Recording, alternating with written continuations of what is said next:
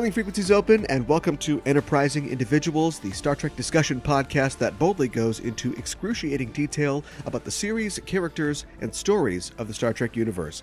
I'm your host, Aaron Coker, a.k.a. Caliban, and Deanna Troi said, "I never met a chocolate I didn't like," which gives me hope that in the 24th century, they've eliminated greed, poverty, and white chocolate. I'm joined on this episode once again by New York Times and USA Today best-selling author Catherynne M. Valente.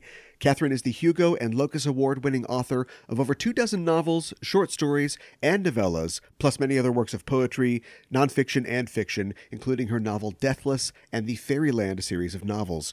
Her most recent novel, Space Opera, was a 2019 Hugo Award-winning nominee for Best Novel, and its sequel, Space Odyssey, will be coming out soon. Catherynne, welcome back to the show. Hi, thanks for having me again. It's great to have you back aboard. Today we'll be talking about The Game, the 6th episode of the 5th season of Star Trek The Next Generation. Wesley Crusher gets a bad rap. Wait, where are you going? Come back. Seriously, where most fans see a simpering nerd, I see a boy with amazing gifts who's being raised with no peer group. Where they see a precocious stripling who saves the day every week, I see a kid who keeps his cool in the midst of certain death in space. Face it, you hate Wesley because you wanted to be Wesley. He's a super genius who gets to hang with the crew of the Enterprise, and yeah, sometimes he nods off, and his nanites get loose and they take over the ship, but how much sleep did you need as a teenager? Wesley is significant in Star Trek because he represents the literal next generation of the Federation, full of promise and poised to exceed the technological and social achievements of those who came before him. If he doesn't get executed for falling into a flower bed, that is. Come on, kid. But we'll talk about that a little later in the show. First, Catherynne, it's great to have you back on the program. And we last spoke in October of 2019, and the world looks significantly stranger now in August of 2020. Yeah. A little bit. It's lots happened. Yeah. Specifically, just on a worldwide basis, the coronavirus outbreak. How has that affected your work day to day? I don't know if I mentioned last time that I have a small child. Yeah. So childcare options, and we have 2 adults working from home full time. We normally work from home, but that's a whole different situation when you suddenly have a child who, he's not even 2 years old yet. He can't explain to him what's happening. Yeah. Like there's no way to communicate to him that like, sorry, we can't go to the park ever. Right. Yeah. Like I don't know when this is going to be over. Like it's a very difficult age to deal with that, and suddenly every human in his life going away, except his parents. So it's been really difficult. My work schedule has gotten all tangled up, Jeremy Bearimy style, and it's been really crazy. And I also this sort of slate of books that I'm working on right now are supposed to be kind of optimistic. Okay. And that's a hard ask at the moment. Yeah. We could use it though, yeah. No, and I believe in it. And in many ways, I do think had I finished Space Oddity on time, I would have missed what Space Oddity was clearly destined to deal with, because Eurovision got canceled this year, and it has never been canceled before in the history of Eurovision, which is what the Space Opera series deals with. Right. It's inspired by Eurovision. So I think that there is a sort of kismet that like there is a thing that this book can do that it wouldn't be able to do otherwise.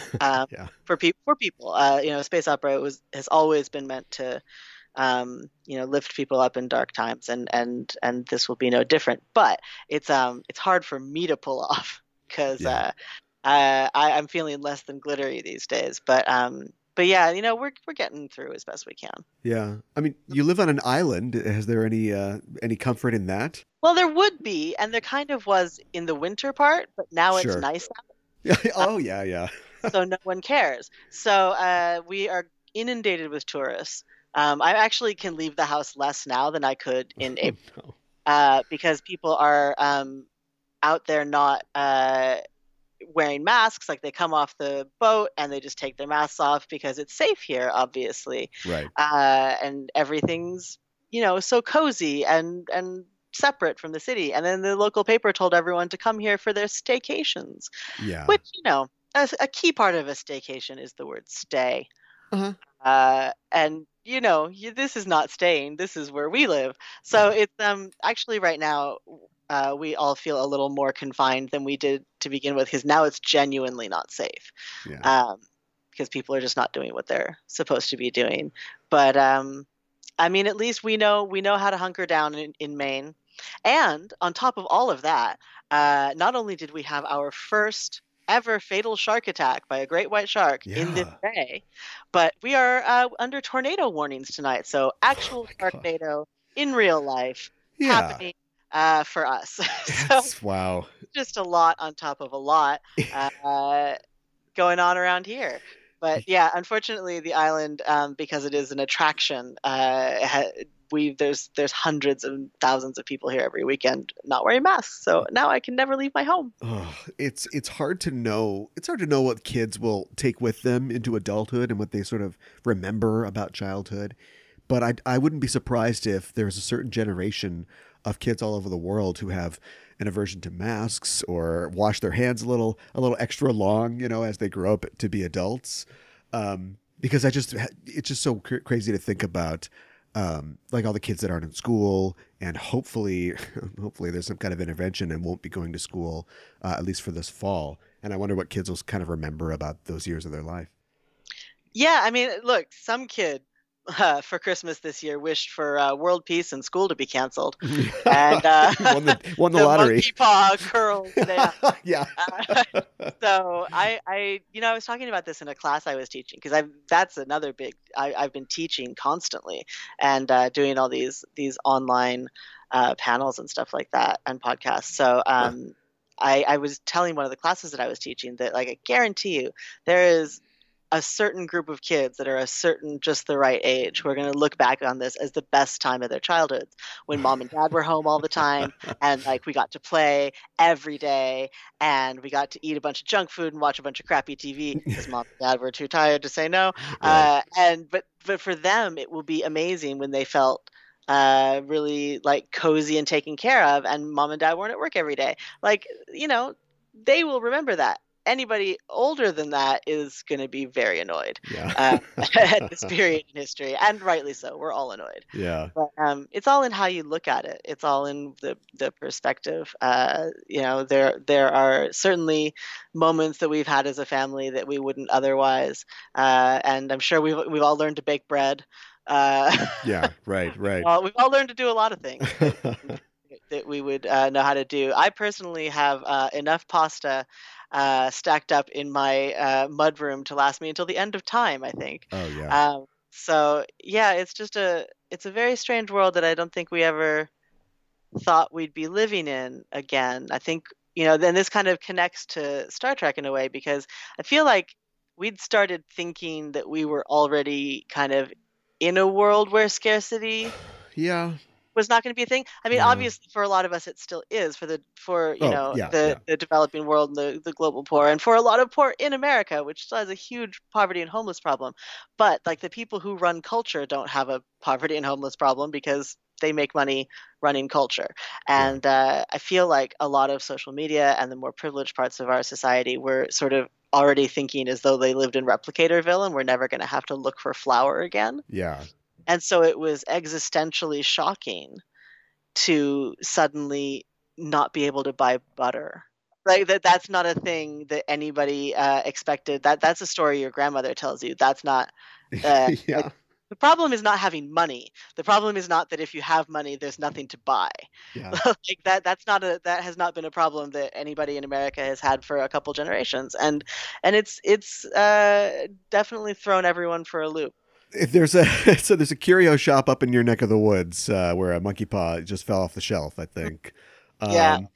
And doubling down on that on a smaller scale, because enough is never enough for 2020, the Hugo Award ceremony was held last weekend as of this taping. And although a panoply of talented and multiracial men and women were honored, many people were dismayed by the ceremony and the seemingly indelible tone of retrograde racism and misogyny that seems baked into the proceedings, which were hosted by George R.R. Martin, no less.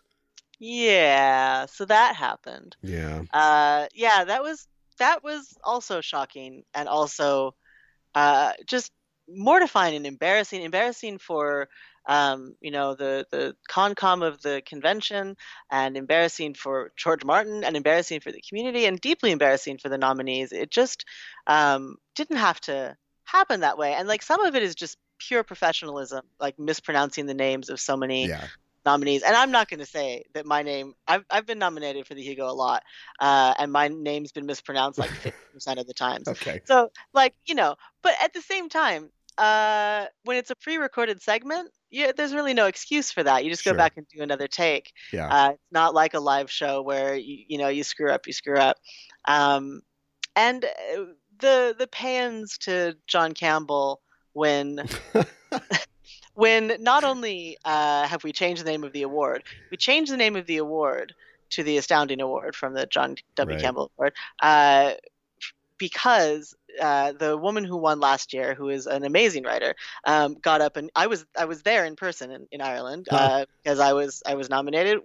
Got up and gave this astonishing acceptance speech about how John Campbell was a fascist. I mean, you should have seen the room. It blew everyone's hair back. No one was expecting it, and it Yeah. was amazing. Pointing out the way that this award lionizes someone who's well known for their racism and their sexism and their fascistic tendencies. Yeah. And then for George Martin to get up there and just sing his praises for as long as he did, he just went on I and on and know. on. It's so Um, crazy. and it and that speech was nominated for and won the Hugo for best I related. know. Like, So how else? it's hard not to. George is very beloved, Oh, and sure. it's very hard not to see that as a deliberate swipe.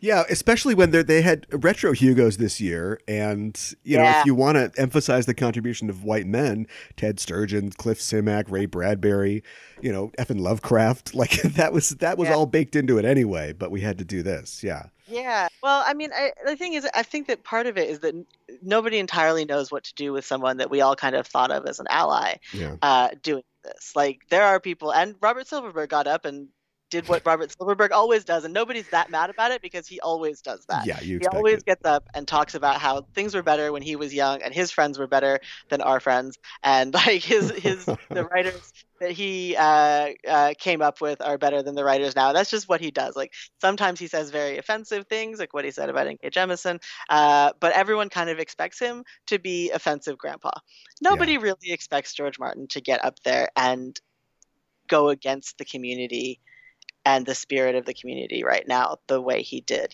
This is the guy who invented a new award to help people still get acknowledgement during the whole puppies fiasco and everything. And yeah, has thrown the Hugo Losers Party, invented the Hugo Losers Party. Like, this yeah. is somebody that people really look up to, and so it was very shocking for everyone. And I think everyone's still kind of working their way through it. And a lot of the way people are working through it is that the floodgates have kind of opened, and apparently it's okay to not like a lot of the masters of science fiction now. Has for a long time, you've really not been allowed to say anything against the sort of panoply of dead old white men. But now we can say, why are we doing the retro Hugos again? Like, what was the Yeah, what was the specs on that? yeah, And like maybe Heinlein isn't the best of us. And maybe like we could point out a little more that Asimov like harassed women at oh every my convention he god, ever attended. yeah, Like that these are not gods, and that perhaps work that is just as good is being published now and in the recent past by women and queer writers and writers of color, and yeah. that perhaps we don't need to completely worship it, which is a good result from a bad situation. I guess so. I mean, racism, sexism are being criticized, in every sphere now for good reason. And I think a lot of people, like your average end user or reader of a sci-fi or fantasy book, doesn't realize what a problem it's been institutionally in the sci-fi community for so long. And I know that the Hugos, have been a battleground for that in the last decade or so. I remember on my pop culture podcast, Just Enough Trope, we did a expose of sorts in 2015 on the whole sad puppies garbage of the time. Yeah. And I thought that we did a pretty good job of covering it. And then we interviewed Mary Robinette Cole later that year, and we got a real education on the crap Mm. that female and minority science fiction and fantasy writers are putting up with. Yeah, I mean, it's so I started publishing in 2004, so I've sort of been here for a lot of the dust ups of the last decade and a half, Yeah. and there were more dust ups in that decade and a half than probably. There's ever been. Well, I don't want to say there's ever been, because there used to be tons of dust ups all the time, but they were on Usenet and they were in the pages of like Locus, and Mm, the letters to the editor dust ups just take a lot longer to develop, right. and the Usenet ones were just a smaller group of people. So I think it's just a perfect storm of like Live Journal is kind of where the first one in like the first big one called Race Fail in 2009 Yeah. happened, Yeah. and then moving on to Twitter and all of that. I just think it was a perfect storm of technology and old guard and new guard coming to loggerheads. And old guards and new guards come to loggerheads every decade or so. That is a natural part of the cycle of art, and it is fine. Yeah. Fortunately, uh, a lot of the old guard. I don't want to get in trouble. Because there's a lot of wonderful people in the old guard. But there are segments of the old guard who have been very hostile to the encroachment of women and LGBTQ and people of color into the not just publishing itself, because we've always been there, but into the sort of halls of the rarefied masters, like Yeah. the people acknowledging works of true genius by authors of those identities, and them starting to have a much bigger presence in the awards, and so there's been fights about that. God, so much. There's been so much cyber ink spilt on it, and it just comes down to not to crib from from an old thing, but like we're here, get used to it. Yeah. Sure. Like, we're not going anywhere. We're writing good books, and we're no longer interested in staying quiet and being unacknowledged because there are uh, straight white men in the room who feel like they should be acknowledged first. Like, it's just not how it works anymore. it's Yeah. it's not that world. And part of that, I was tweeting about this today, part of that is sort of recognizing that, hey, maybe um while people are out there reading the books they like, a lot of what they do like is not going to be stuff that uh treats marginalized people as props at best and to be eradicated at worst. Like, that's not fun. That's not fun escapism, and No. it's not good literature either. Yeah. And so the stuff that lasts is going to be stuff that doesn't make people feel like they don't belong in the world. Yeah. And it's 2020. We live in this future now, man. Like, Yeah. it's just, it doesn't look like Campbell wanted it to look, and that's a good thing. So we're all just trying to get along here and create good art. And it's not actually um, the women and the queer community and the non-white world that is causing the problems. Actually, we're just doing what we've always done. We're just kind of allowed to do it now. Yeah, it's 2020 and I'm still having arguments with Star Trek fans about not being political, about Huh. diversity and representation, and it's like, what show are you watching? Yeah.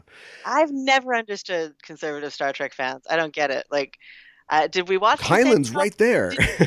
Did you watch it with the sound off? Yeah, right. Like, Yeah. I don't get it at all.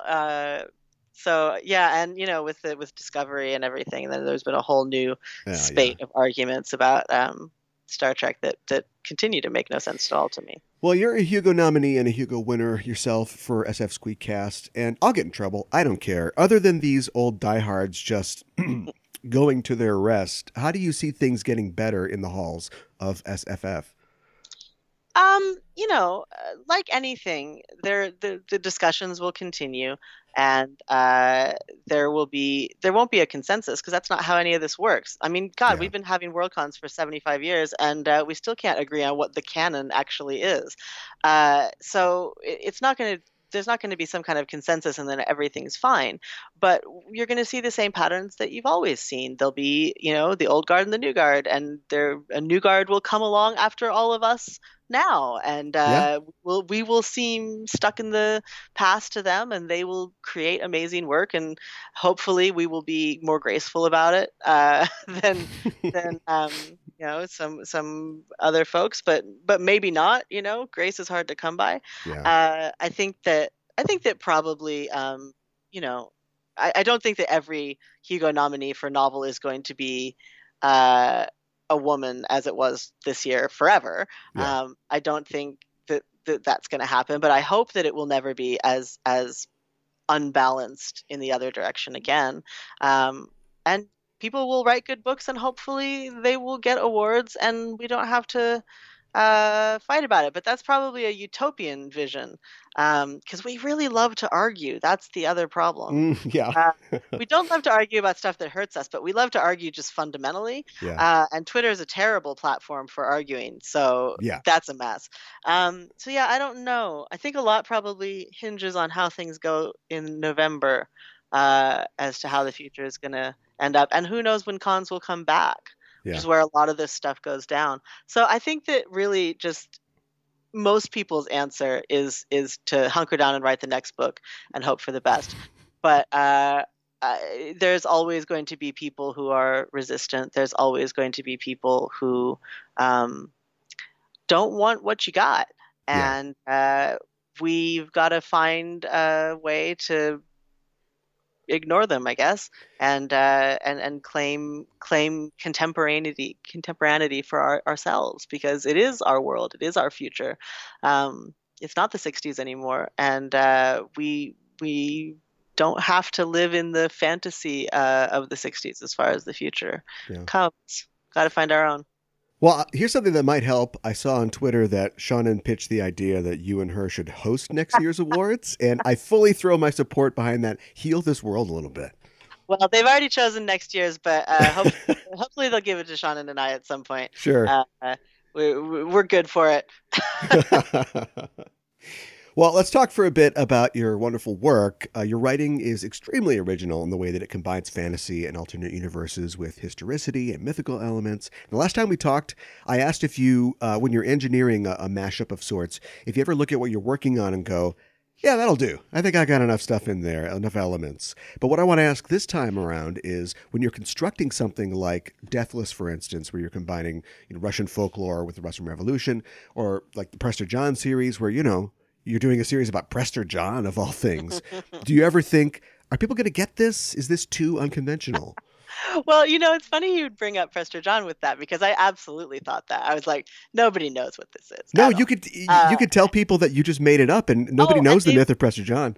Most of them would believe it. So my solution to this was that, and you can still find it on YouTube. I got out a bunch of my old action figures, and I did a YouTube video explaining the history of Prester John with like Spider-Man and Venom as like the spirit of Christ and the body of Christ, and explaining Nestorianism and the like different sects of Christianity before the Nicene Revolution and everything. Like all this very obscure medievalist stuff with memes and action figures. And by the number of views on YouTube, I will say I have now taught more people about Prester John than I would have if I had finished my PhD and become a professor, which was my original intent. So I'm fairly proud of that. So that I felt like Prester John is such is a thing that people don't know is real. Yeah. And that's something I couldn't communicate in the pages of fiction. I couldn't be like, oh, BT dubs. Right. Yeah. This is real. Author's note. I had to do something outside the book for that. But with Deathless, people are aware that Russia is a real country. Yeah. They had a revolution, that World War II is a thing. So like there were certain big things I could sort of count on an American audience knowing, but there was a lot I couldn't. Yeah. Most Americans don't know very much about Russian culture. Actually, they know a lot of stereotypes. They don't know a lot about Russian food. They don't know a lot about Russian history. And most of them find Russian names confusing. So I had a lot on my plate for Deathless. And I did whenever I wrote about Japan as well, where I used to live. Because I just had to communicate to a Western audience all of the culture that went into this, as well as the story itself. But to be perfectly honest, that is how you write science fiction and fantasy anyway. Yeah. You're always having to world build. You are always having to communicate what the language of your world is, and the food of your world, and the culture of it, and the history of it. And so just keeping in mind that you do still have to do that with a real culture from planet Earth, when you can't count on your audience knowing as much as you know Yeah. is pretty much the trick. Um, there is a part of Deathless toward the end where I kind of uh, gave up on whether on hoping people knew things. It was kind of a, if you know this section is the coolest part of the book. If you don't, I'm sorry, it's just pretty, and you'll have to deal with it. Okay. But there's a whole scene in a village called Yaichka, and it's basically like the whole of Russian history played out as a small village in the mountains. And if you know the movers and shakers of the revolution and the war and everything, then this is extremely deep for you. But if you don't, it's kind of odd, but it still fits with the story. And that's the balance I had to strike there. That if you don't know, it's still a good part of the story. But I was kind of surprised how many people like didn't know Lenin's first name. Okay, That sure. I kind of thought people knew it was Vladimir Ilyich Lenin. I guess that was you make assumptions and sometimes they turn out to be wrong. I had one of my beta readers for the book at one point was like, I have no idea what the significance of the year 1917 is. Okay. I was like, oh, well, all right, well, okay, sure, I'll fix that. Yeah. And that's why it's good to have beta readers who don't know about what you're writing about, so they can be like, I don't, this lost me. Yeah. So I think about that all the time. I really do. And I'm always trying to write books that are entertaining even if you know nothing. Even when it comes to something like space opera, that is intended to be read if you have never heard the word Eurovision in your life. Mm-hmm. You know, if you've never heard the word Eurovision, then the sections of the book correspond to the parts of Captain Planet, or they're just elements and heart. If you do know Eurovision, you know that is the Eurovision drinking game. It is the most traditional one that you drink whenever your element comes on stage. Yeah, right. If your element is heart, it's whenever love is, the word love or a physical heart, Yeah. is on. And yes, all of the chapter titles are Eurovision songs, but if you don't know that, then they just seem like cool idiosyncratic phrases. So all of it, everything is meant to be read on two levels. Like if you can smell what I'm cooking, then you get all the little Easter eggs, and if you don't, it's still a funny, good, vivid story, and maybe you think I'm smarter than I am because you think I made all that stuff up.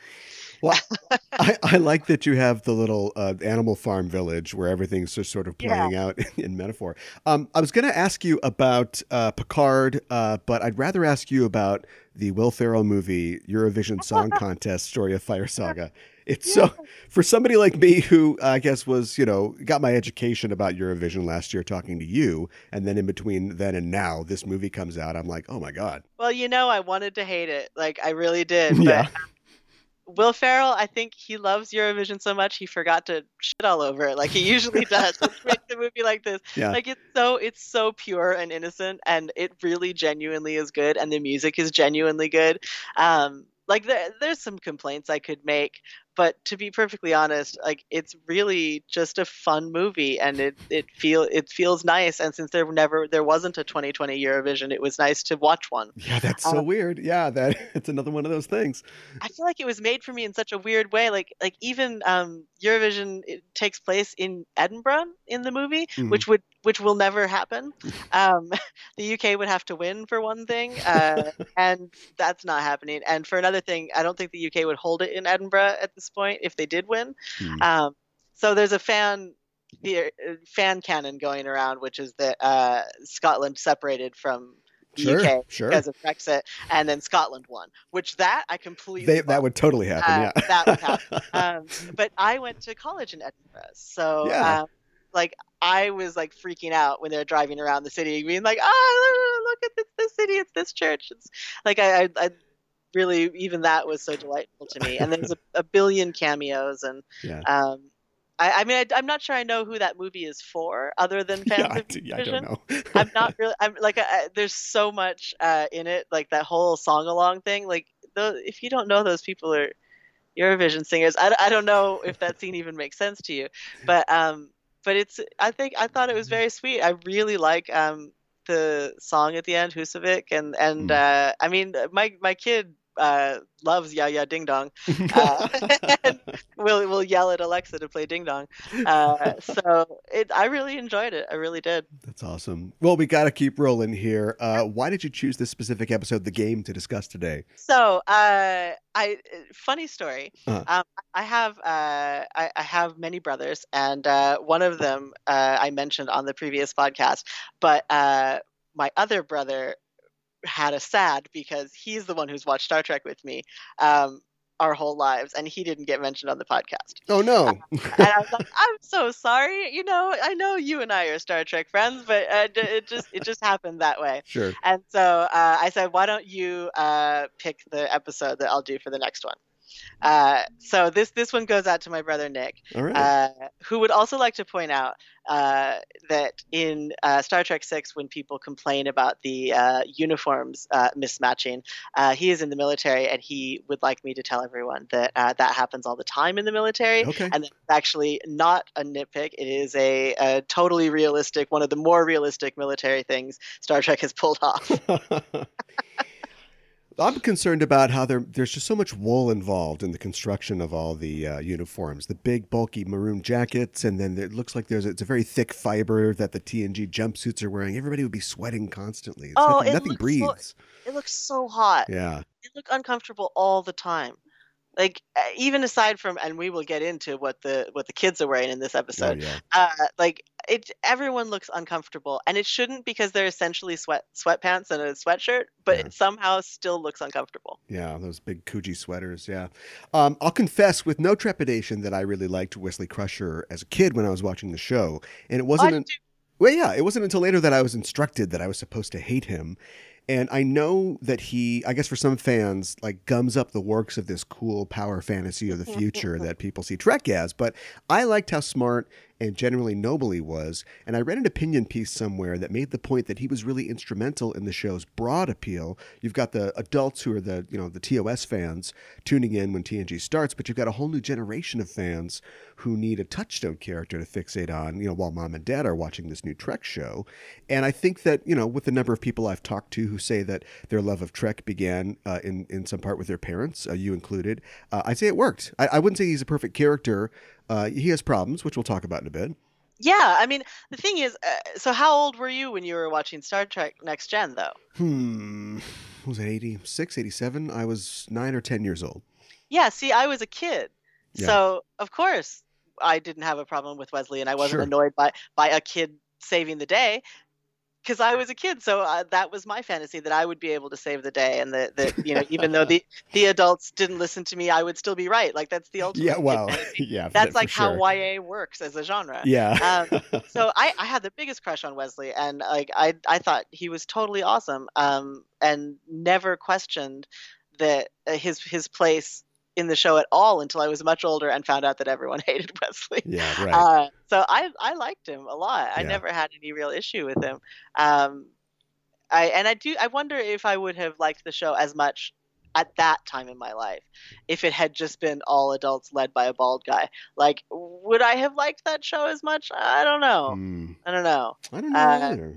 I'm sure I would have when I was a teenager in my 20s, when it was rebroadcasting on every station all the time. Yeah. But I'm not sure I would have liked it as much, when I was 8 or 9 years old. Yeah. Yeah, I never had an issue with Wesley. And it's funny, I didn't really think about that. We did a Wesley episode last time, too. Yeah, we did. So, and we'll talk about that, too. But right now we're talking about the TNG episode, The Game. It's the 6th episode of the 5th season of Star Trek The Next Generation. It first aired on October 28th of 1991. The teleplay for this episode is by Brannon Braga, who we definitely know. This was his first script, however, for Trek, after being a writing intern for the 4th season of TNG. The story of the episode is by Braga and Susan Sackett and Fred Bronson. And let's talk about the people who pitched the story of this episode. Sackett was a production associate affiliate on TNG, and she was Gene Roddenberry's personal assistant during the filming of the first 5 Trek films. She worked with Roddenberry for 17 years until his death in 1991. She also wrote a number of books about the making of Star Trek the Motion Picture, as well as other show business topics. She co-wrote the episodes The Game and the 3rd season episode Menage a Troy with her writing partner, Fred Bronson. Bronson worked as a publicist for NBC in the 70s and early 80s, handling publicity for shows like Buck Rogers, The Bionic Woman, and Hollywood Squares. Bronson introduced Sackett to Gene Roddenberry in 1974, and he wrote the series finale of the Star Trek animated series, The Counterclock Incident. He also had a weekly column in Billboard magazine and has written for various music award shows, and get this, he was a member of the jury at Melodifestivalen 2009. Yes, a pre-selection event to choose Sweden's representative to the 2009 Eurovision Song Contest. That's what a nerd I am. You say that. I knew what it was. You knew what it was right away. So the episode was directed by Corey Allen. Allen got his start as an actor playing Buzz Gunderson in Rebel Without a Cause, but soon moved into directing theater and later television, which he would do continually until his death in 2010. Allen directed 4 episodes of DS9 and 5 of TNG, including the series premiere Encounter at Farpoint. The start date for this episode is 45208.2, and your assignment, Catherine, if you can, is to give us a 25-word synopsis of The Game. I can do it in much less than that. Video games are bad. Yeah, that's it's so weird. Well, we'll talk about this in a bit, but it's so weird to think that this, people still hated video games. I think that's kind of dead now, but yeah. The slighter, longer version is that Riker brings back an addictive video game, and it turns out to be a mind control device, and then Wesley and a one-off girlfriend have to save the day. Like, that's the episode. It is an iconic episode. Yeah, yeah. This is not one of the forgettable ones. Like, when my brother suggested this, I was like, yeah, we'll do that one. That's fine. I remember most of that episode without even having to rewatch it. It definitely is one of those that everybody remembers. Yeah, and I think I must have had this, back in the day, you've got like 2 VHS tapes that you record TV onto and watch them over and over. And so I must have had this one at some point on VHS because I remember this really well. As I was watching this, I was like, I don't think I have to watch this. I remember the whole thing. Yeah. Here's some facts from our memory banks about this episode. The episode's co-writer Bronson said that the idea for the episode came from the fact that whenever he wanted a distraction from work, he would boot up Tetris on his computer, and he found it very addictive, totally relatable. This episode was kicked around for a while before it finally reached the screen. It was pitched by Sackett and Bronson for the 4th season, with many writers attempting subsequent drafts of the story. It was eventually given to incoming writer Brannon Braga for his first script. Braga decided to take the story in a darker direction, unconsciously basing the concept of his draft on the film Invasion of the Body Snatchers. And editor's note, I don't want to plug myself too much on this, but on my other Star Trek podcast called Backtrekking, we look at the inspirations behind classic episodes of Trek, and my co-host and I compare The Game and Philip Kaufman's excellent 1978 remake of Invasion of the Body Snatchers. You can check that out at Backtrekking on Twitter. Braga also modeled the plot of the episode on the then popular concern that children were becoming addicted to home console video games, though he notes the ironic twist of all the adults becoming addicted in the episode. He also set out to make Wesley Crusher a little hipper, his words, by depicting him as a more relaxed and self-possessed academy student. And for kids today, and by kids I mean, young adults, they might not even remember that just maybe 10 or less years ago, we were still trying to, pin things on video games, pin violence, horrible school shootings and things like that. And our commander-in-chief tried that last year, trying to blame a series of shootings on violent video games. But at that point, it was like, it's get a new take. It's played out. Yeah.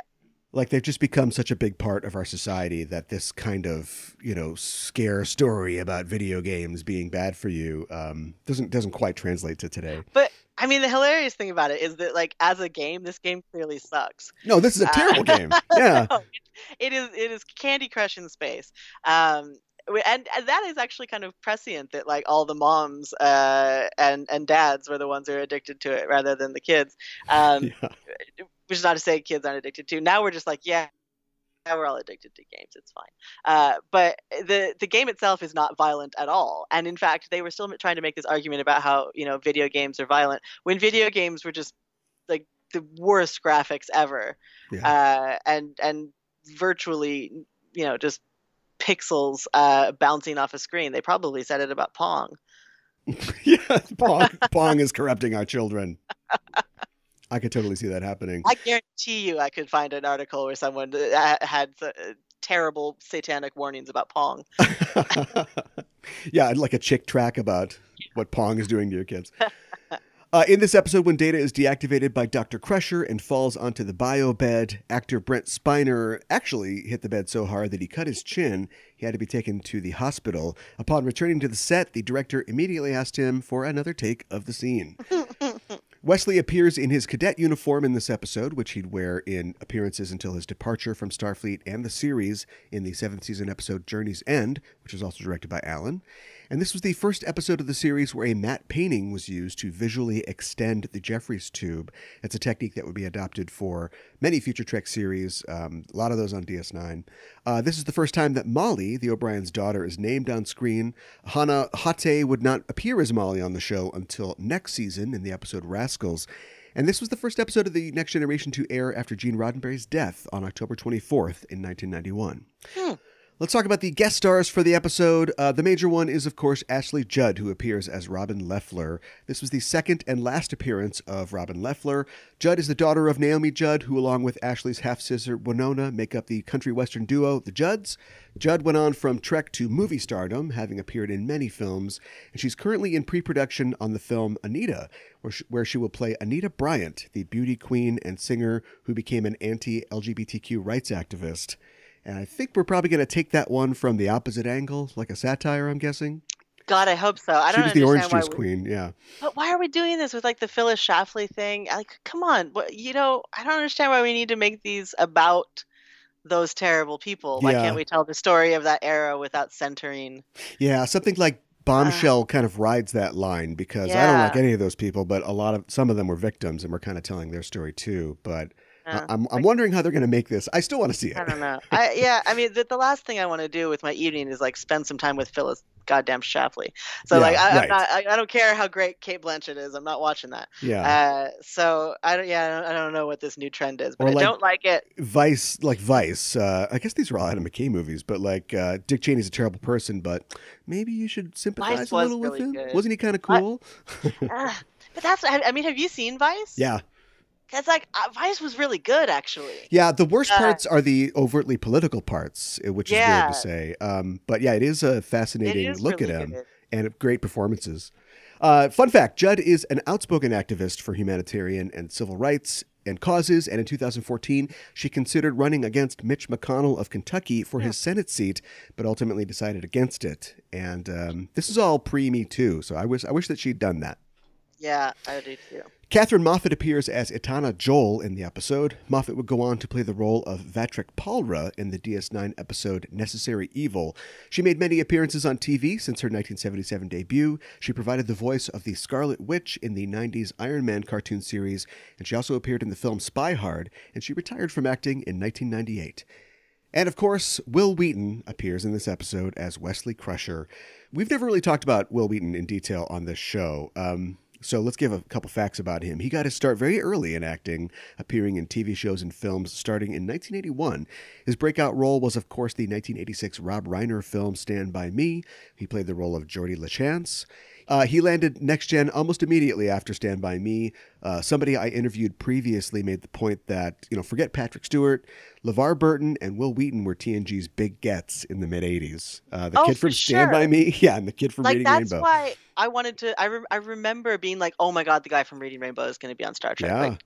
Yeah. Must-see TV. Check that out. I don't know what I thought was going to happen.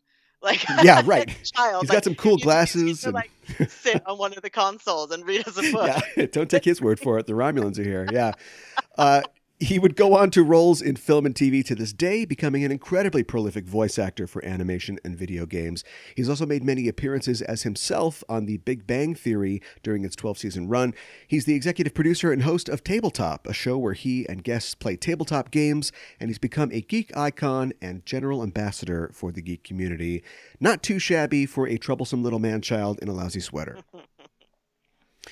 Well, it occurred to me when I was preparing for this episode, we talked a little bit about Wesley as a character last time that you were on, and his perception in fandom as like a Mary Sue type character. And it doesn't really help that Gene Roddenberry's middle name is Wesley. And Roddenberry has said in interviews that Wesley is modeled after himself at the age of 14. So whatever you think of him, he is kind of an author insert character in this case. Yeah. No, I think Mary Sue is probably fair.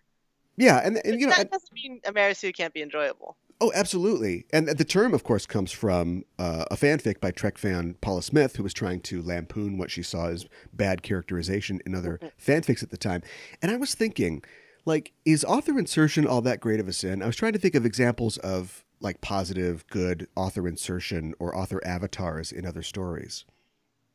I mean, I don't think it's necessarily that much of a sin. And it depends on how loosely you define author insertion, because, of course, it's a... I mean, I want to say postmodern, but it's not even just postmodern. To use the author as a character in one's own work is popular in postmodernism, but Chaucer did it. Yeah. And so did Cervantes. Like, there's a lot of writers who have appeared in their own works as themselves. So is it fancy if you use your own name, but not fancy if you don't? Like, yeah. I'm not sure. And I think that a lot of, the protagonists of fantasy and science fiction books take a lot from their authors. There is a certain,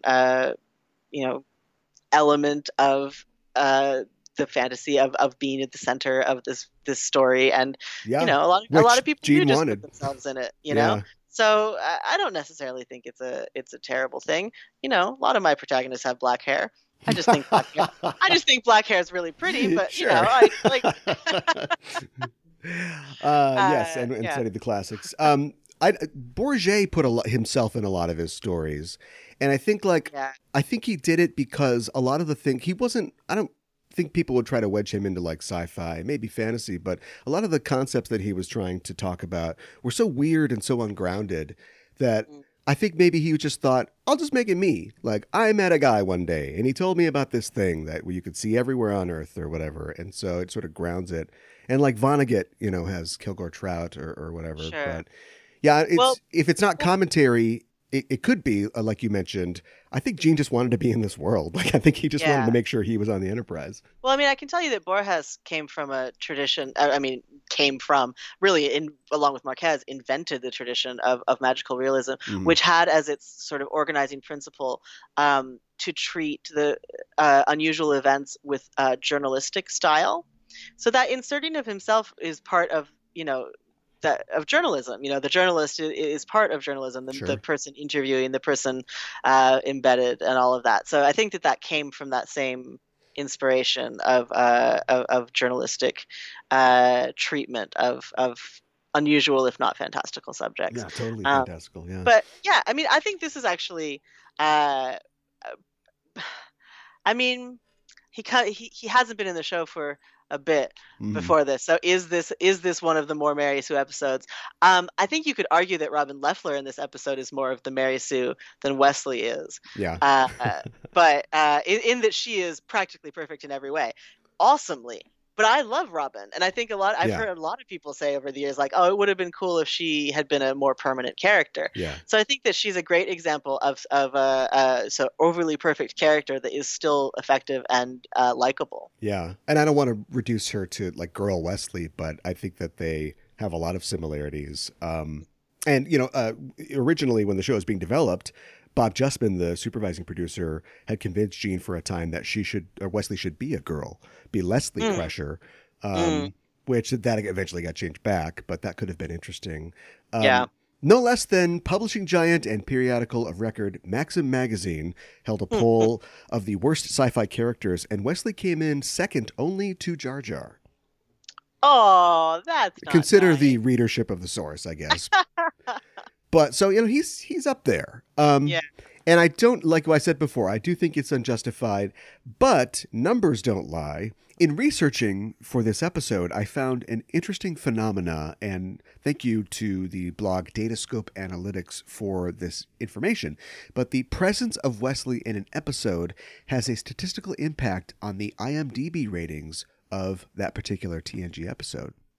Specifically, the median IMDb rating of episodes without Wesley is 7.4, and when Wesley is, 7.5, and when Wesley is in an episode, it's 6.95.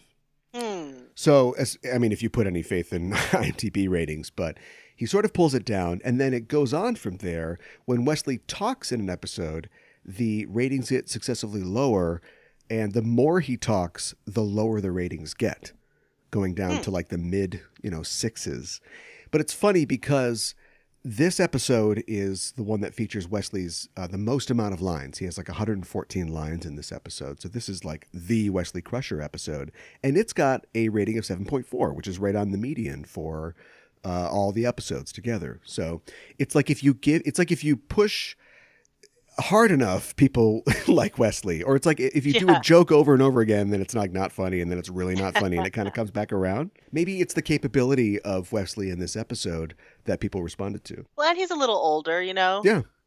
He's not quite as much of the punk kid, and he's been to Starfleet Academy, so you can kind of buy that he's had a training montage or something. Yeah. And I think, when he's been gone for a while, you feel a little better about seeing him again. Yeah. You're like, oh, hey, buddy. And, it is just, I'm going to make fun of this episode a lot, but it is a good episode. Like, it's not something that we've really seen very much of. We don't see anybody play video games in the future, except for this episode. Yeah. And that's not realistic at all. We see the weird martial arts on the holodeck stuff, which is always very strange and awkward. I can imagine that the holodeck might supersede like handheld video games, or 2D video games, but they're all gamers. They're all like LARPing on the holodeck. And they all have to schedule time on the holodeck. Yeah, so right. Like there's, you would definitely have a headset in your room. That would 100% be a thing this far in the future. Sure, yeah. And I've written quite a bit actually about the sort of painful dorkiness of everybody in Star Trek. That their hobbies are LARPing on tall ships and pretending they're Horatio Hornblower and things like that. Yeah. No one is cool in Star Trek at all. And like one of the things about it is that there is no trashy entertainment. So this is like the only trashy entertainment you see in Star Trek, really, until we get to Quark. And even Quark, it's sort of hand waved away. Yeah. So I think this episode is just a really good and fast-paced episode anyway, so you don't necessarily mind. And I kind of find it is just a little realistic. At first, I was like, would the teenagers really be the only ones who aren't playing the video game? But actually, if your mom is the one who's playing it first, you're not touching that. Gross. Not cool at all. And like if we see everyone's O face in this episode. Yeah, we begin on Riker's O face. It's so painful for these teenagers just to have to watch a bunch of adults going around in like various states of gasm. Yeah. Like I can actually entirely buy that they would be not into it at all. And so that they're the ones that save the day kind of works. Yeah, I love the fact that, halfway through the episode, Crusher comes to her quarters, to like just force the game on Wesley. And she's like, what is that? Oh, thank God my son and his girlfriend are making sex noises on a bed. I thought maybe they'd be doing something else. You're a gamer, so I know you have a perspective on this. And you've mentioned before, this is a crappy game. But this game sucks. Every time you score, you get heroin, a little hit of heroin, I guess. So that has some merit. But I would think that the Federation citizens, and I loved your point about the fact that this is the first quote unquote, sort of lowbrow entertainment we see in their universe. But I think they'd have the self-possession to know that they're being drugged by a game, or you can imagine in their accepting universe, they've got recreational drugs and pastimes that require some prudence in indulging. We see people like Barclay, who's a rarity, he has a problem with, the holodeck and overusing it. But you'd think that, and I know there's like mind controlled rays or whatever in the thing as well. But the second that you put on this game and you're not on Ryza, you're in a uniform and you're like, "Ooh, I'm gonna save this for later. I'm gonna put this under my pillow and I'm gonna play this later." But immediately everybody is sort of sucked into this thing. Yeah, I have a lot of questions about how this actually works. Yeah, sometimes they're like suspicious and they're acting all creepy. Yeah. And other times they're really open about, hey, just try this game. It's fun. Yeah. Yeah. We'll get to that when we get to that part of the episode, because I have a lot of questions about this device. But especially because it's kind of inconsistent. They must get like version 2.0 later on, because in the beginning people are still kind of functional. Yeah. At the first couple of levels, and then by the end, the minute you put it on, you're gone. So I don't know. Does the Federation have this kind of do Federation citizens have enough self-control to not play heroin wars? Or angry heroin. But yeah, I don't know. I guess it depends. We've never really gotten into how much recreational drugs are approved of or available. You would think that they would be replicatable anyway. Yeah. Like if they have synthahol, they could have heroin that doesn't that gives you a little shot, but it doesn't, it's not addictive or something. Yeah, like I don't know. I mean, Beverly is all in right away, and if Picard's all in, that's one of my major questions. How did they get Picard to play a video game? Yeah. How'd they get Worf to do it? I mean, did they? So you could sort of fan wave it by saying they forced them like they do with Wesley at the end. But how'd they hold Worf down? I actually prefer to imagine them trying to sell Jean-Luc Picard on playing a shitty video game. Right. Like, come on, it's Candy Crush. It's fine, Bejeweled. Like, I really just prefer to imagine what that scene would have been like. Yeah. I maybe they can, like you said, when there's a 2.0, they can upgrade like the graphics or what the game is about. So like Worf is like putting severed heads, in abysses or something like that. Worf's easy. You just tell him it's an ancient Klingon warrior game, and he'll play it. Or like Troy's is a chocolate cookie clicker or something like that. Yeah, she does that. I mean, actually, I would think that if you were remaking this episode now, you might do it that way, where the game is, whatever would appeal to each person. Sure. But like, I don't think they could even imagine coding that many versions of a game or an adaptable game that way. Yeah. Back in 1991. They must have put together like a virtual console version for Geordi's visor, because his eyes don't work. Like you can literally. How does that not come up? Yeah, I don't know. In this episode, how does it not come up? You cannot see how emphatically I am gesticulating right now. Like, how I can hear it not come up that this is a thing that goes directly into your eyeballs, and Geordi's into it, but his eyeballs don't work. Yeah. Like that. How is that not? You've got to get rid of Geordi the same way you get rid of Data. Right. Yeah. You just knock him out, or you lock him in a cupboard or something. But if we're gonna start getting into it, let's start from the beginning. This is another episode where Riker's dick ruins things for everyone. Yeah. Riker brought something back from Ryza as something they've heard before. Yeah. Yeah, exactly. So like we're forced to suffer through yet another scene of Riker's game with the ladies, which weird. He has none. Yeah, I mean, we open on a hotel room in Sedona, and like, I don't want to yuck anybody's yum, but this is not how I imagined Riker's game to work. Cool. It's awful. And then, he is just completely not suspicious of anything. Like, how many problems have we had with Ryza in the past? Because it's a lot. Yeah.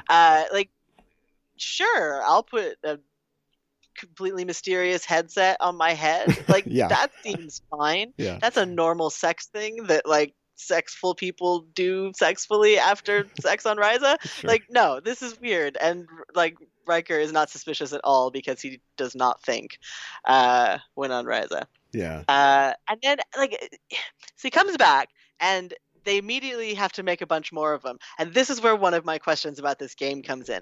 How does the replicator happy to make this game, happy to make hundreds of this, and it doesn't like ping Picard's desktop and be like, I'm making a bad?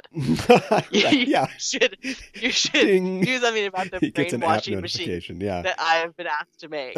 Like the replicator has no problem, bad chips and all, making hundreds of this thing. I guess if you get the XO, he gets the same notification, so he can turn it off or something like that. He's got the codes to make this work.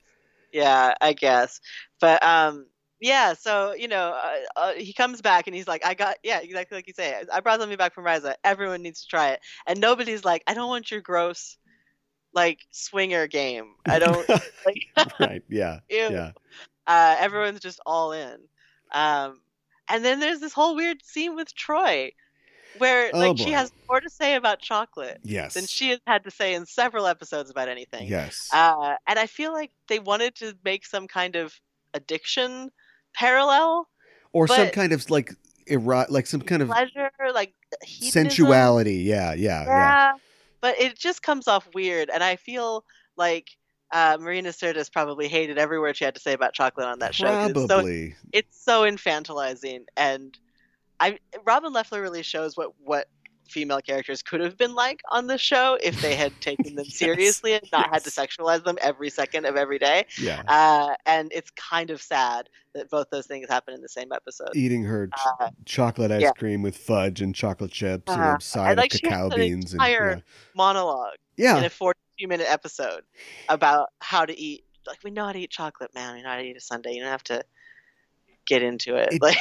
We don't. This is science fiction, but we don't need that level of exposition. It does plant the flag as I think this might be like the horniest episode of Star Trek. Oh God, it's a very horny episode, Yeah. and like before Beverly's Scottish Space Ghost episode, it is Yeah. easily like the most uncomfortable we can be around Beverly and all of the adults. Yeah. Yeah, I think like watching this as a child, like it'll put you off sex for a while. Yeah, the Beverly one is horny. I think I read don't quote me on this, but that's also kind of a metaphor for addiction.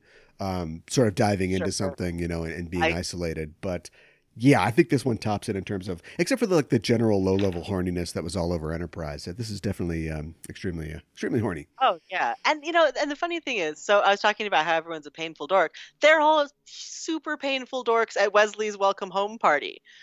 Like, yeah, like, hey, Latin, buddy. Yeah. And Worf's like, I made you a cake. Yeah, are they already pod people at this point? Like, what? It's so weird, and like, oh God, and then they're just like, oh, I know you're on vacation, but let's do work. Yeah, they immediately put him to work. It makes sense. Like, he's a cadet, but I guess it doesn't sound like it's an urgent thing at all either. It's just like, go do your chores. Yeah, right. Like I guess when everyone comes home from college, you still like you need to pick up around the house and help. Yeah, I suppose. Yeah, come out to the garage with me. Yeah, kind. Yeah. That like the first thing they say to him is like, you need to go help out in engineering. Like, thanks, Dad. But I thought maybe they were writing Data. Data's fake laugh is the best moment in the episode. I thought that they were maybe writing Data like a little extra awkward to juxtapose that with how much more self-possessed Wesley is now. Because Data immediately starts talking about his years in the academy, which I'm trying to imagine Data in the academy, but were apparently very hard. And Geordi's like, oh yeah, you gotta get him back with the good. You gotta have some kind of liquid spray out of some kind of device. That's a theme at the academy for our pranks.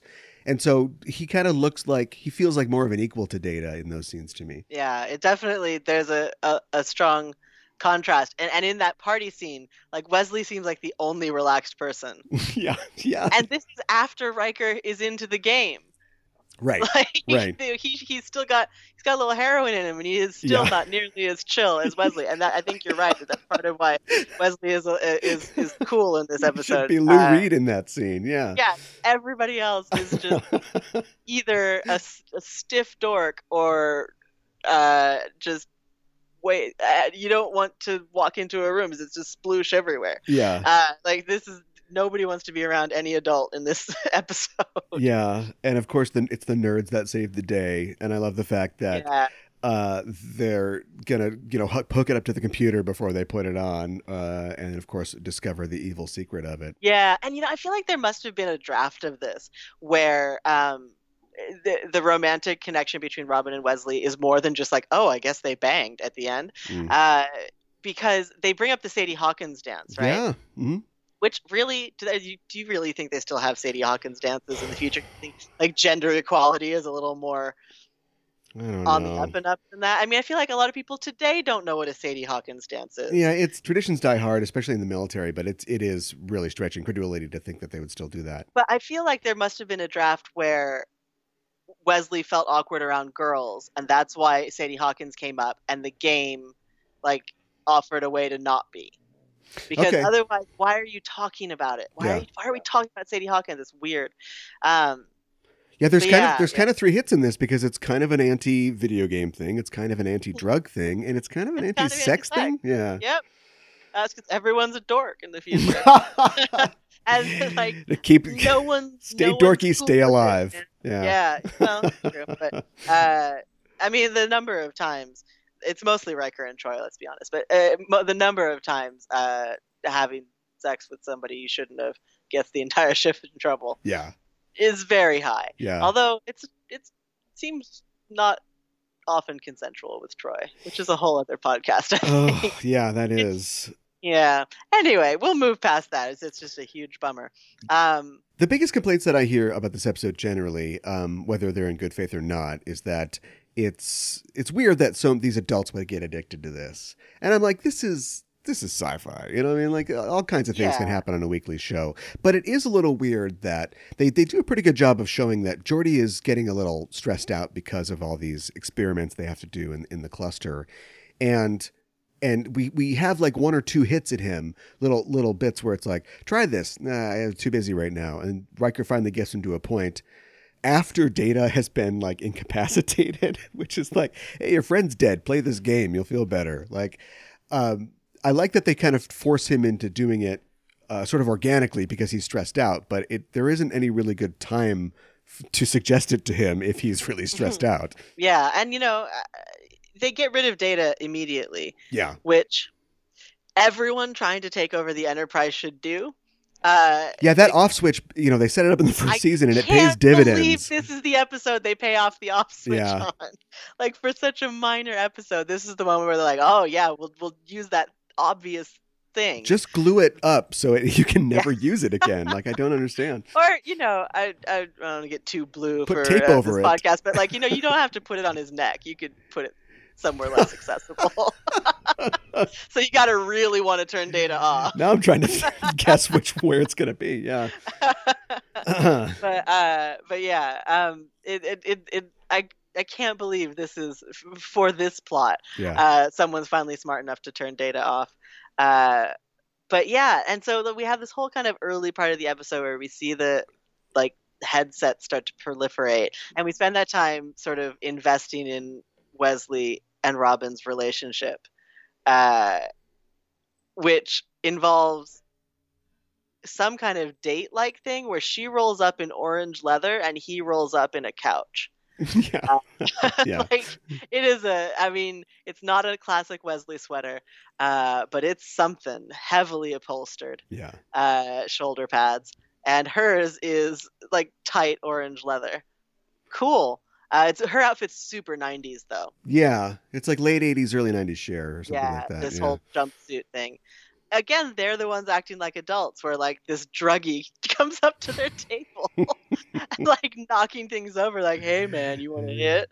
It's basically a Dare video. Yeah, right. And it kind of goes on like that in this very after school special. This is how drugs take over your school. Yeah. Kind of thing. And like any after school special, it kind of has to end as soon as the Helen Hunt jumps out of the window or whatever. It's like there is no place to go. So everybody just goes back to their jobs. Nobody gets in trouble. And like we never see, kind of interestingly, we never see the ship listing or anything. Yeah. Like they're never out of it enough that they're not doing their jobs, or we would be in serious trouble. And later on in the episode, everyone seems completely compos mentis, except that they are willing to do whatever this Catarian woman says. Yeah. But they're not zombies at all. They are having conversations back and forth with her. So again, how does this work? How does this brainwashing work? It's comprehensive. Yeah. Yeah, it is a very thorough brainwashing job. But yeah, before all that happens, the main the main danger seems to be that everyone is playing the game all the time. And Mhm. I gotta say, we spent some time talking about the quarantine. Everyone's playing Animal Crossing all the time, and you know, you don't even get a heroin hit from that, and it seems all right.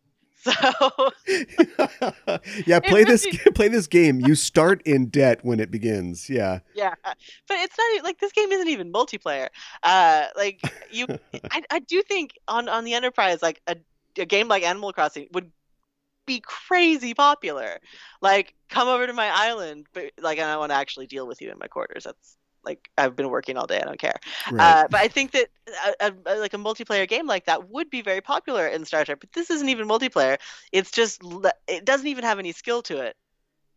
They say later on in the episode, like, oh, you get to higher levels if you just let go and Yeah, let it it plays figure itself. itself. Yeah, well, I'm a gamer, and I can tell you that's not the game that takes over the world. Right. Like you need to have. We all know now with microtransactions that the way to truly get someone addicted is to have just enough skill that they feel like they're in control of it. Yeah, Uh, if whatever the endorphin hit, once it wore off, it created like a craving for more. Then instead it would be yeah, like, I'm almost at level 47 through gritted teeth. yeah. Yeah.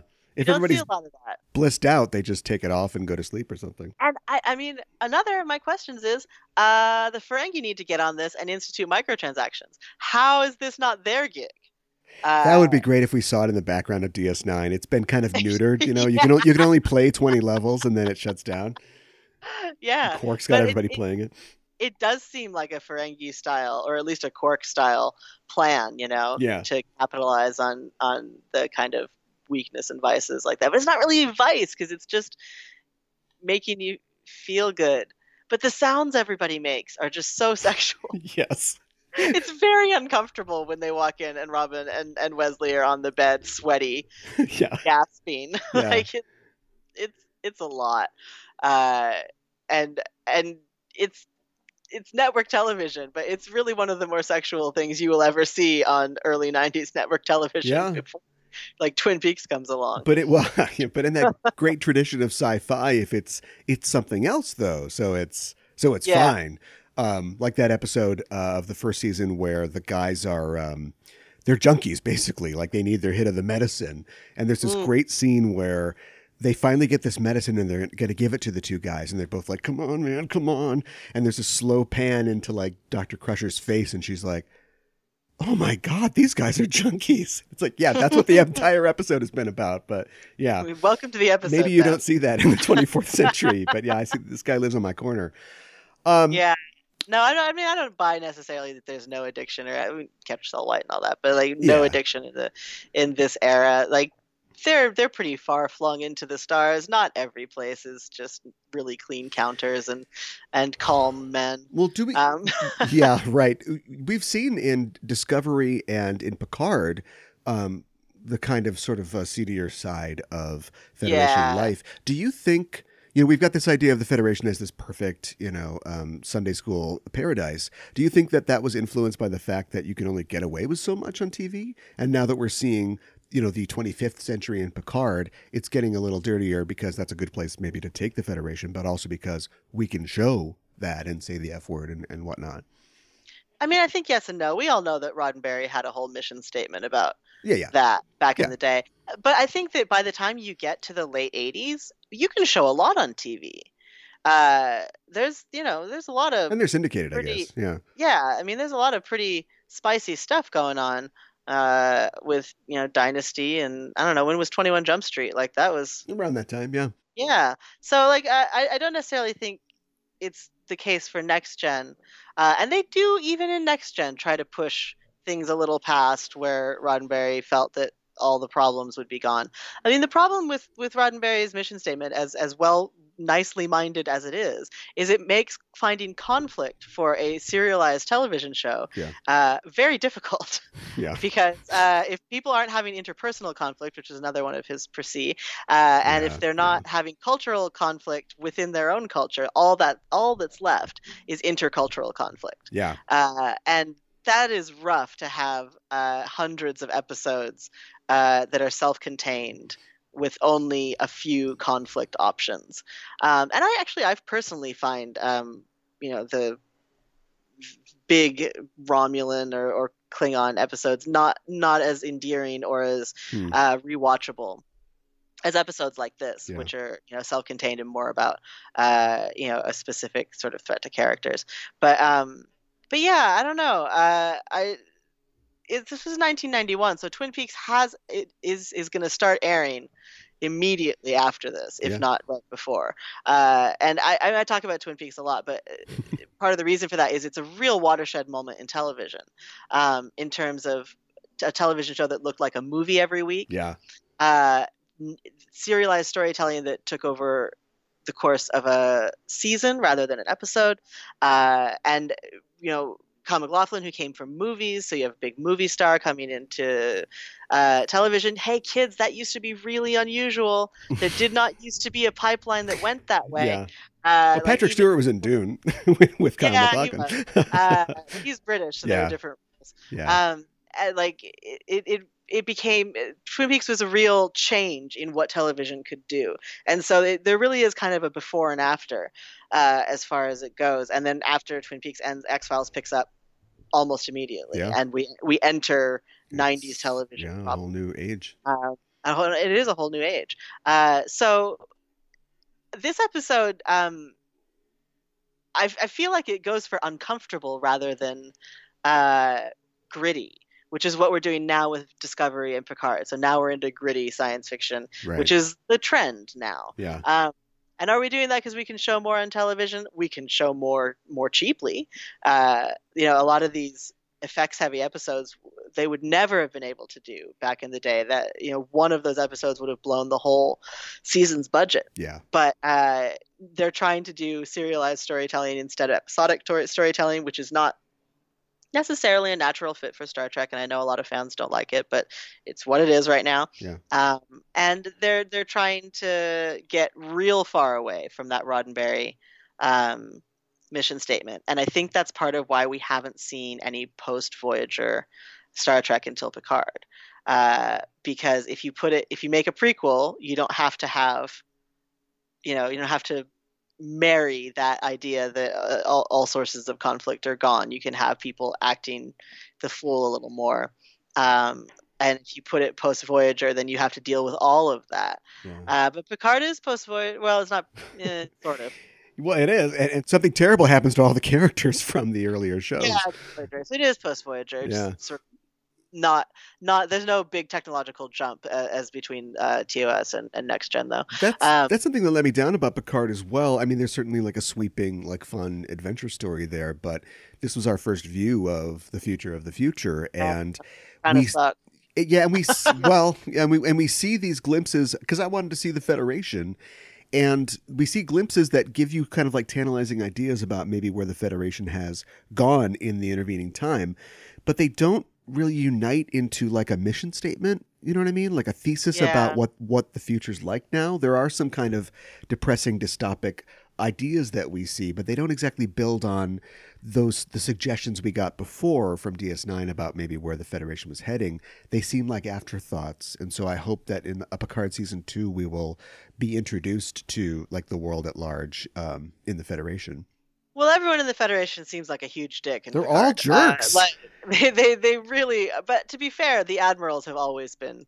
Yeah, but even rank and file people are just like Yeah, no, everyone just seems like kind of a jerk. Yeah, they don't like their lives. I don't know. No, I don't know. But I think the one thing we are seeing with Picard is so the Nobel effect. This is roundabout, but I'm going to get there. Yeah. The Nobel effect is that basically it's a lot harder to get a Nobel Prize these days than it used to be, because a lot of the sort of low-hanging fruit of science has been discovered and gotten prizes, and now the average age is much older because you have to go a lot further to get a discovery worthy of a Nobel Prize than you used to, and they are more incremental discoveries than they were back in the day. So I feel like there is a similar thing with science fiction in that there was a time when all you had to do was sort of take space travel even a little bit seriously, and it was revolutionary, and you'd be showered in fans and awards forever.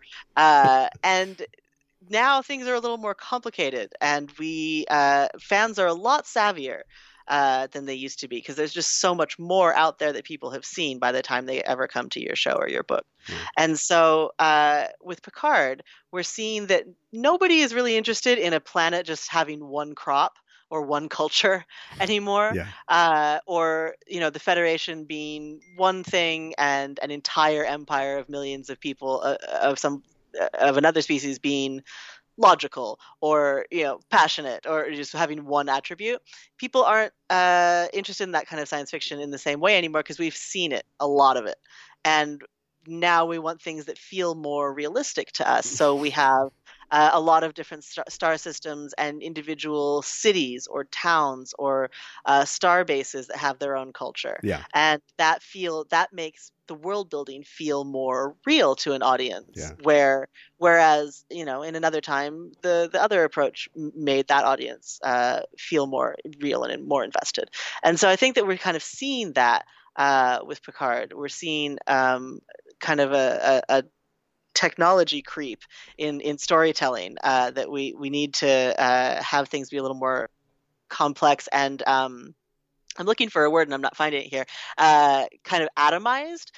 We want it down on the micro level rather than the macro level. We want to see the dirt on the streets, and we don't want to see the clean uh, consoles anymore. Yeah. And because fans are so savvy, they will ask 1,000 questions, and so it's Yeah, a lot right. easier to pass off a culture as being citywide than planet-wide. Yeah. And I think Firefly was a huge influence on Picard as well. Every time they land somewhere, it looks like it could be right out of Firefly. Yeah. Very dusty. And so I just think that there is a lot has changed in televised science fiction between Next Gen and Picard, and they're really trying to sort of incorporate all of it. Yeah. And so unfortunately, that makes it feel a little unfocused. And maybe they will pick just Firefly or just BSG or something in the second season to be a little more tonally consistent. I can see fans getting frustrated or bored with the science fiction they've seen. It's the Federation citizens being bored with their amazing world that is stopping me up. Like, they were supposed to have fixed that. Do you know what I mean? We were supposed to be have dedicate our lives to bettering ourselves and others. And I'm not saying, it's your story. Do whatever you want. And also, how long can you keep 50 years of lotus eating going? But like, why is everybody a jerk? Do you know what I mean? Like, what has happened?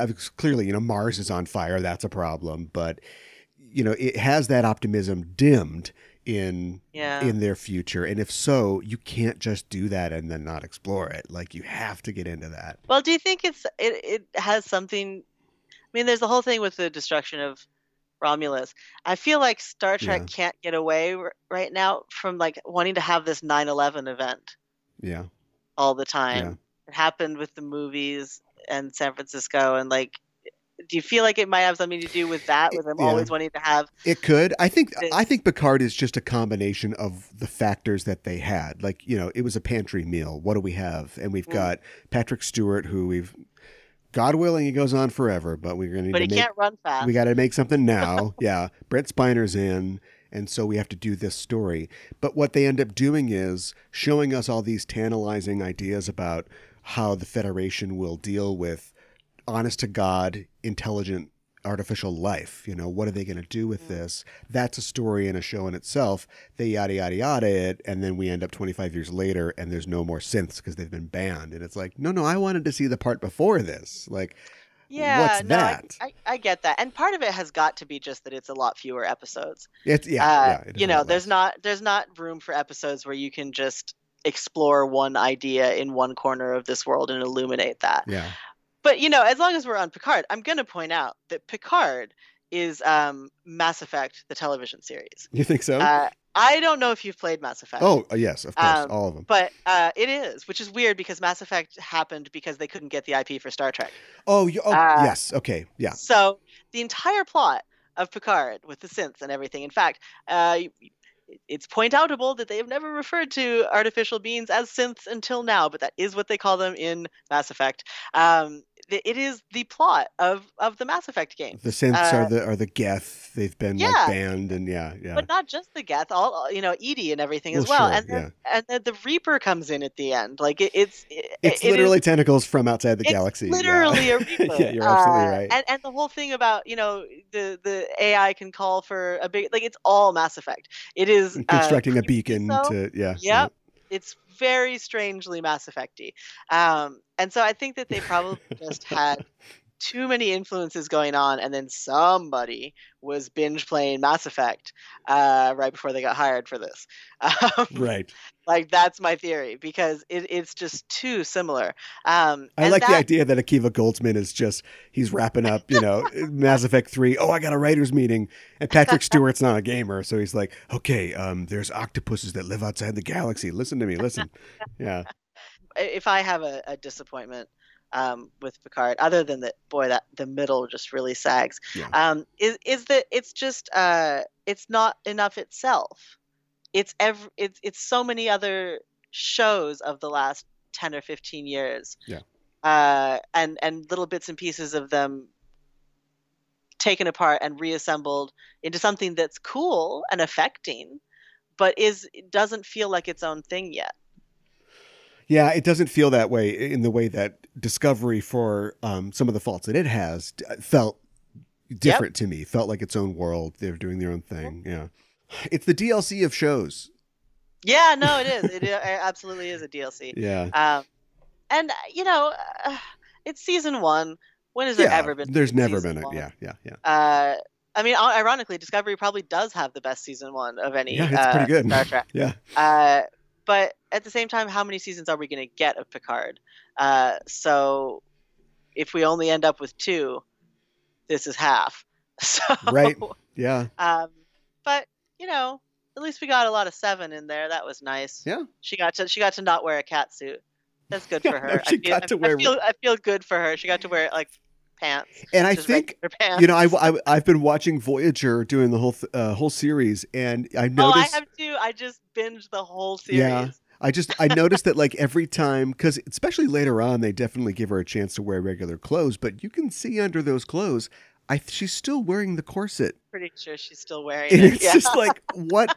Why did you let your agent agree to that in the contract? But yeah, it's nice to see her in just regular clothes. Yeah. So there's good stuff about Picard, and I think the first episode is just spectacular. Mm-hmm. But it goes weird.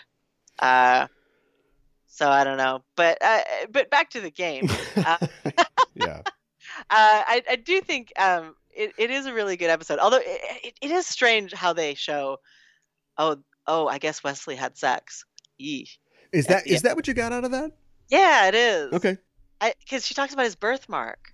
Yeah, I thought that they built enough plausible deniability in that, because he mentions that it's a rumor. He doesn't have a birthmark on his face, man. Well, yeah, but I mean, he does say who started that rumor about the birthmark. So if you were too scandalized by the idea of Wesley Crusher getting it on, I think you could believe that it was all.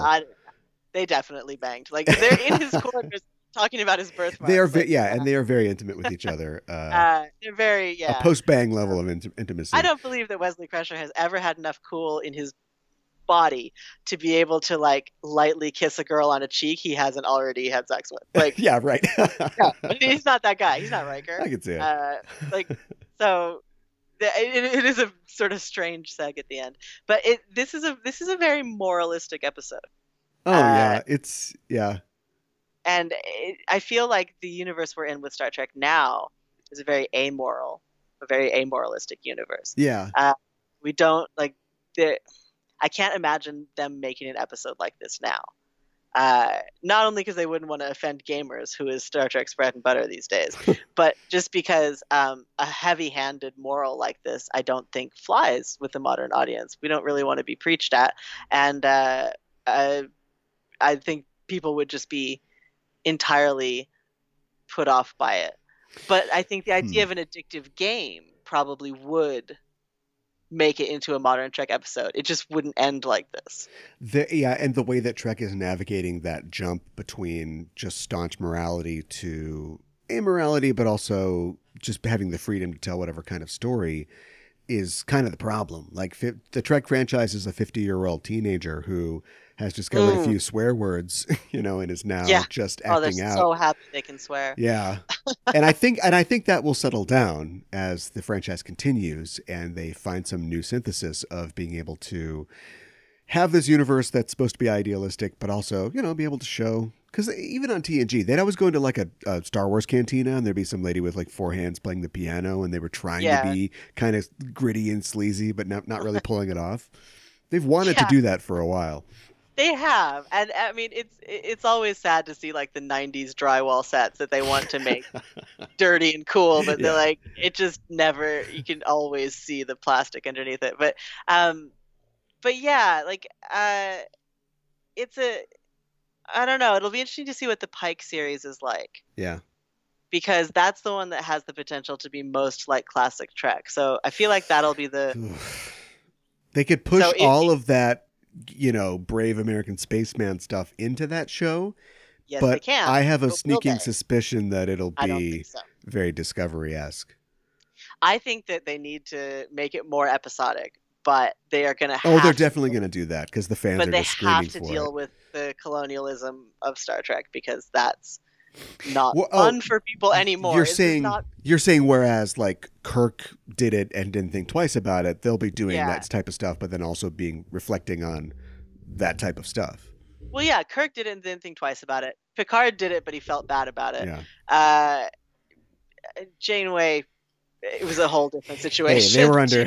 There's a lot of stress. It's a whole other you can't really put it on the same. And I think the next step is probably maybe don't do it. Yeah, well.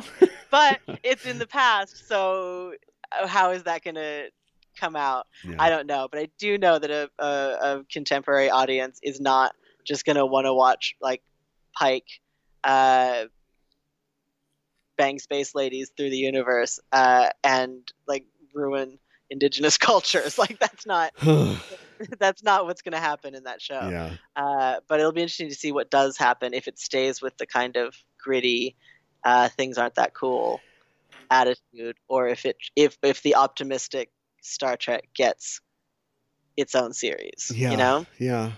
Do we talk weird stuff about this episode? We were talking about things being gritty and not quite as idealistic in Star Trek, but this, of course, was written by Susan Sackett, who revealed in a memoir that she was not only the assistant of Roddenberry, but his longtime lover for pretty much most of the time that they were together. Yeah.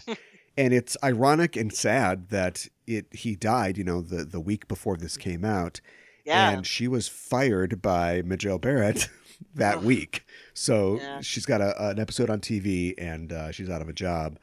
And of course, I mean, we didn't even touch on the sexism that you find in the games industry, but sexism God, yeah, it's been a harrowing couple months for that. Sexism and racism is, of course, they're limiting factors for women and minorities in Hollywood. And there's an anecdote about how Brandon Braga was like hitting on Ashley Judd on set for the entire episode. And so people go, well, why didn't we get more Robin Leffler? She would have been great. She probably wanted nothing to do with the show. And luckily she went on to stardom in Hollywood, but also we know now. We know now that she had a really bad time. Oh, and of course Braga and Jerry Ryan. Yeah. Is look. I didn't know being a producer was like your dating service. I didn't know apparently that. It is. But that's true for a lot of people. I've been that way in Hollywood for a really long time. I've never understood why in the arts there's just no rules.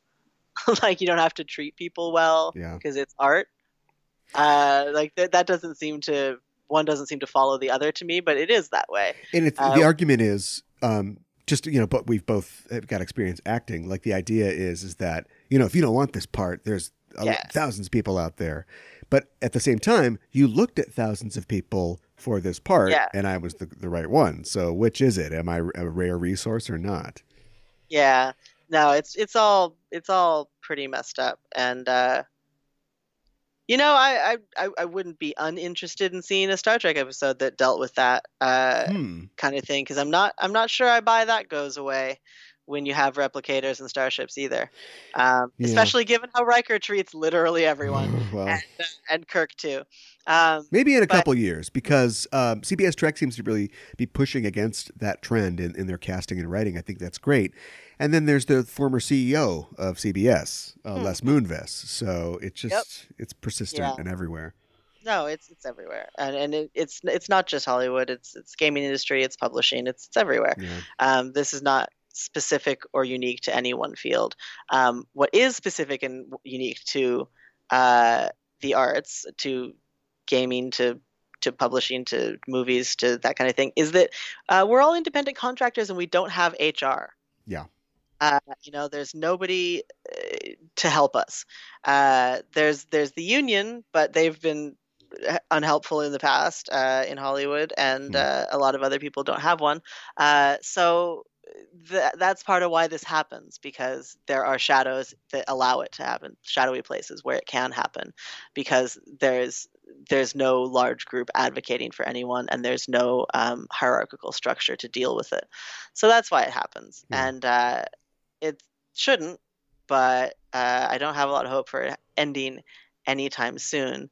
And God, how old was Ashley Judd when she filmed this episode? She doesn't look very old. Pretty young. Yeah, and still can't escape it.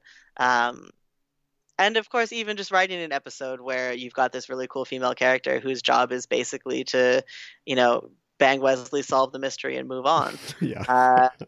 And I guess that's a choice, but it sucks, because she is a character that, she wasn't in an overly sexualized outfit except for the weird orange jumpsuit for 5 minutes. And she wasn't treated like a bimbo. She wasn't, made fun of at any point. She wasn't, her competence was never questioned. Yeah. She is a very modern character. And I think that's why a lot of young girls like me watching it really liked her, because she's not the butt of anyone's joke.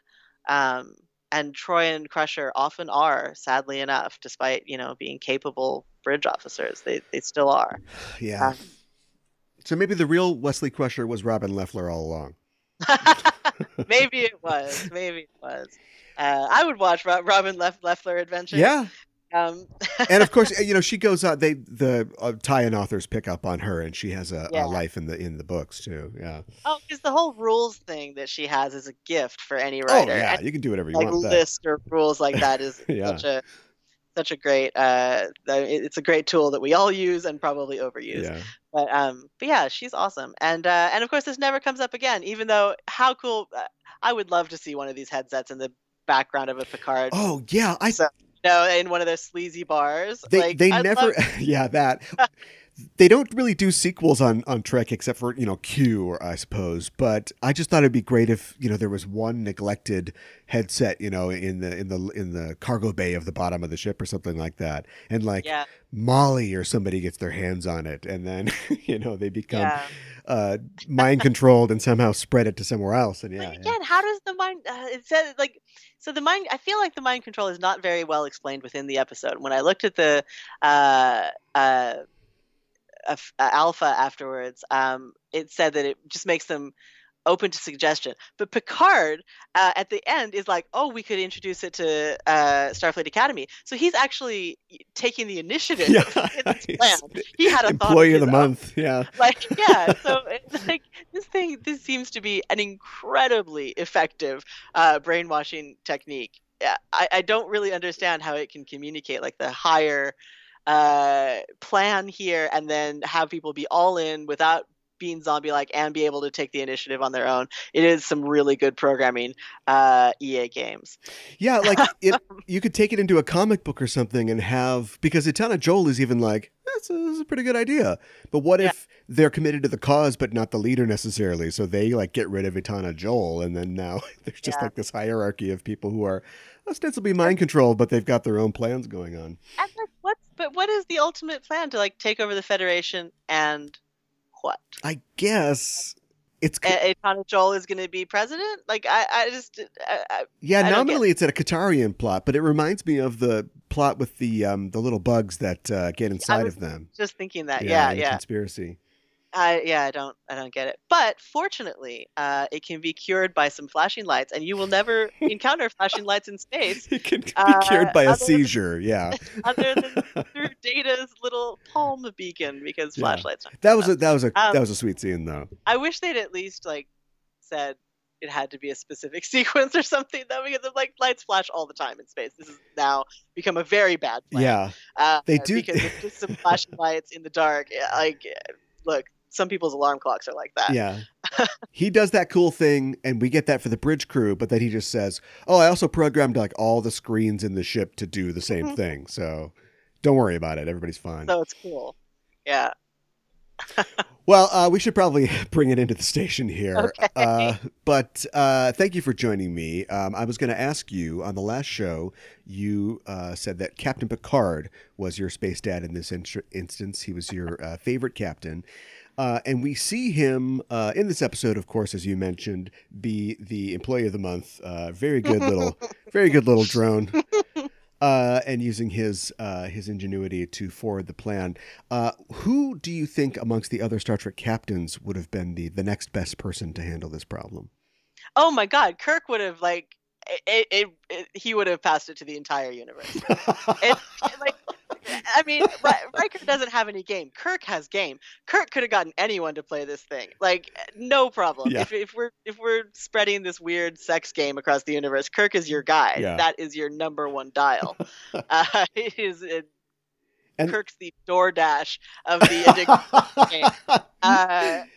Round and round the universe it goes. But when the time comes, for that point in the episode, like he would just shake it off. He'd just go, no, and then he'd be himself again.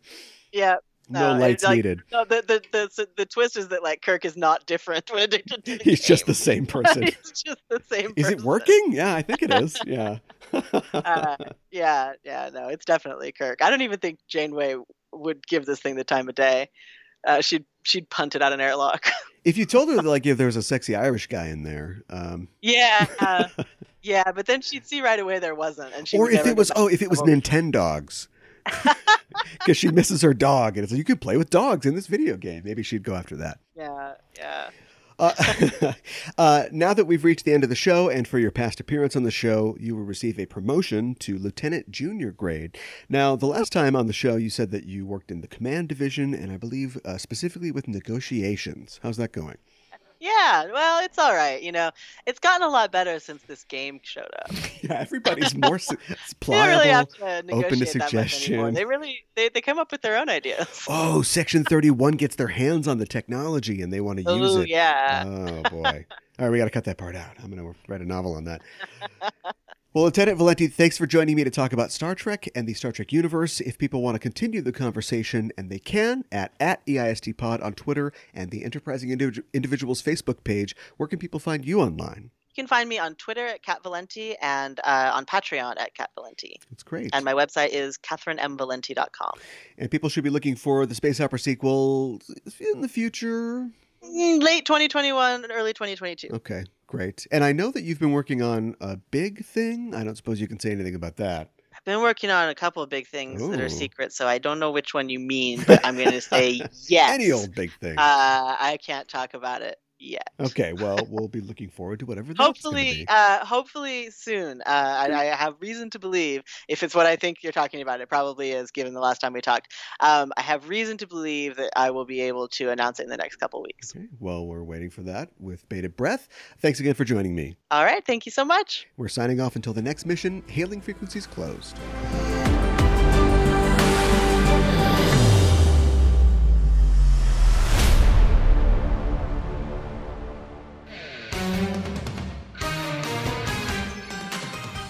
I'm Mikan Hana. And I'm Caliban. And we're the hosts of the Sailor Noob podcast. I'm the expert. And I'm the noob. You're talking into the wrong end of the microphone.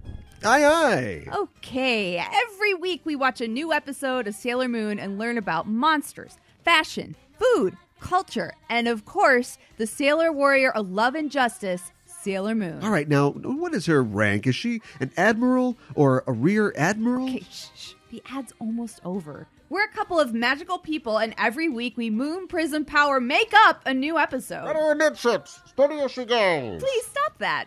Sailor Noob is available every Friday on Apple Podcasts or wherever you listen to podcasts. Shiver me timbers.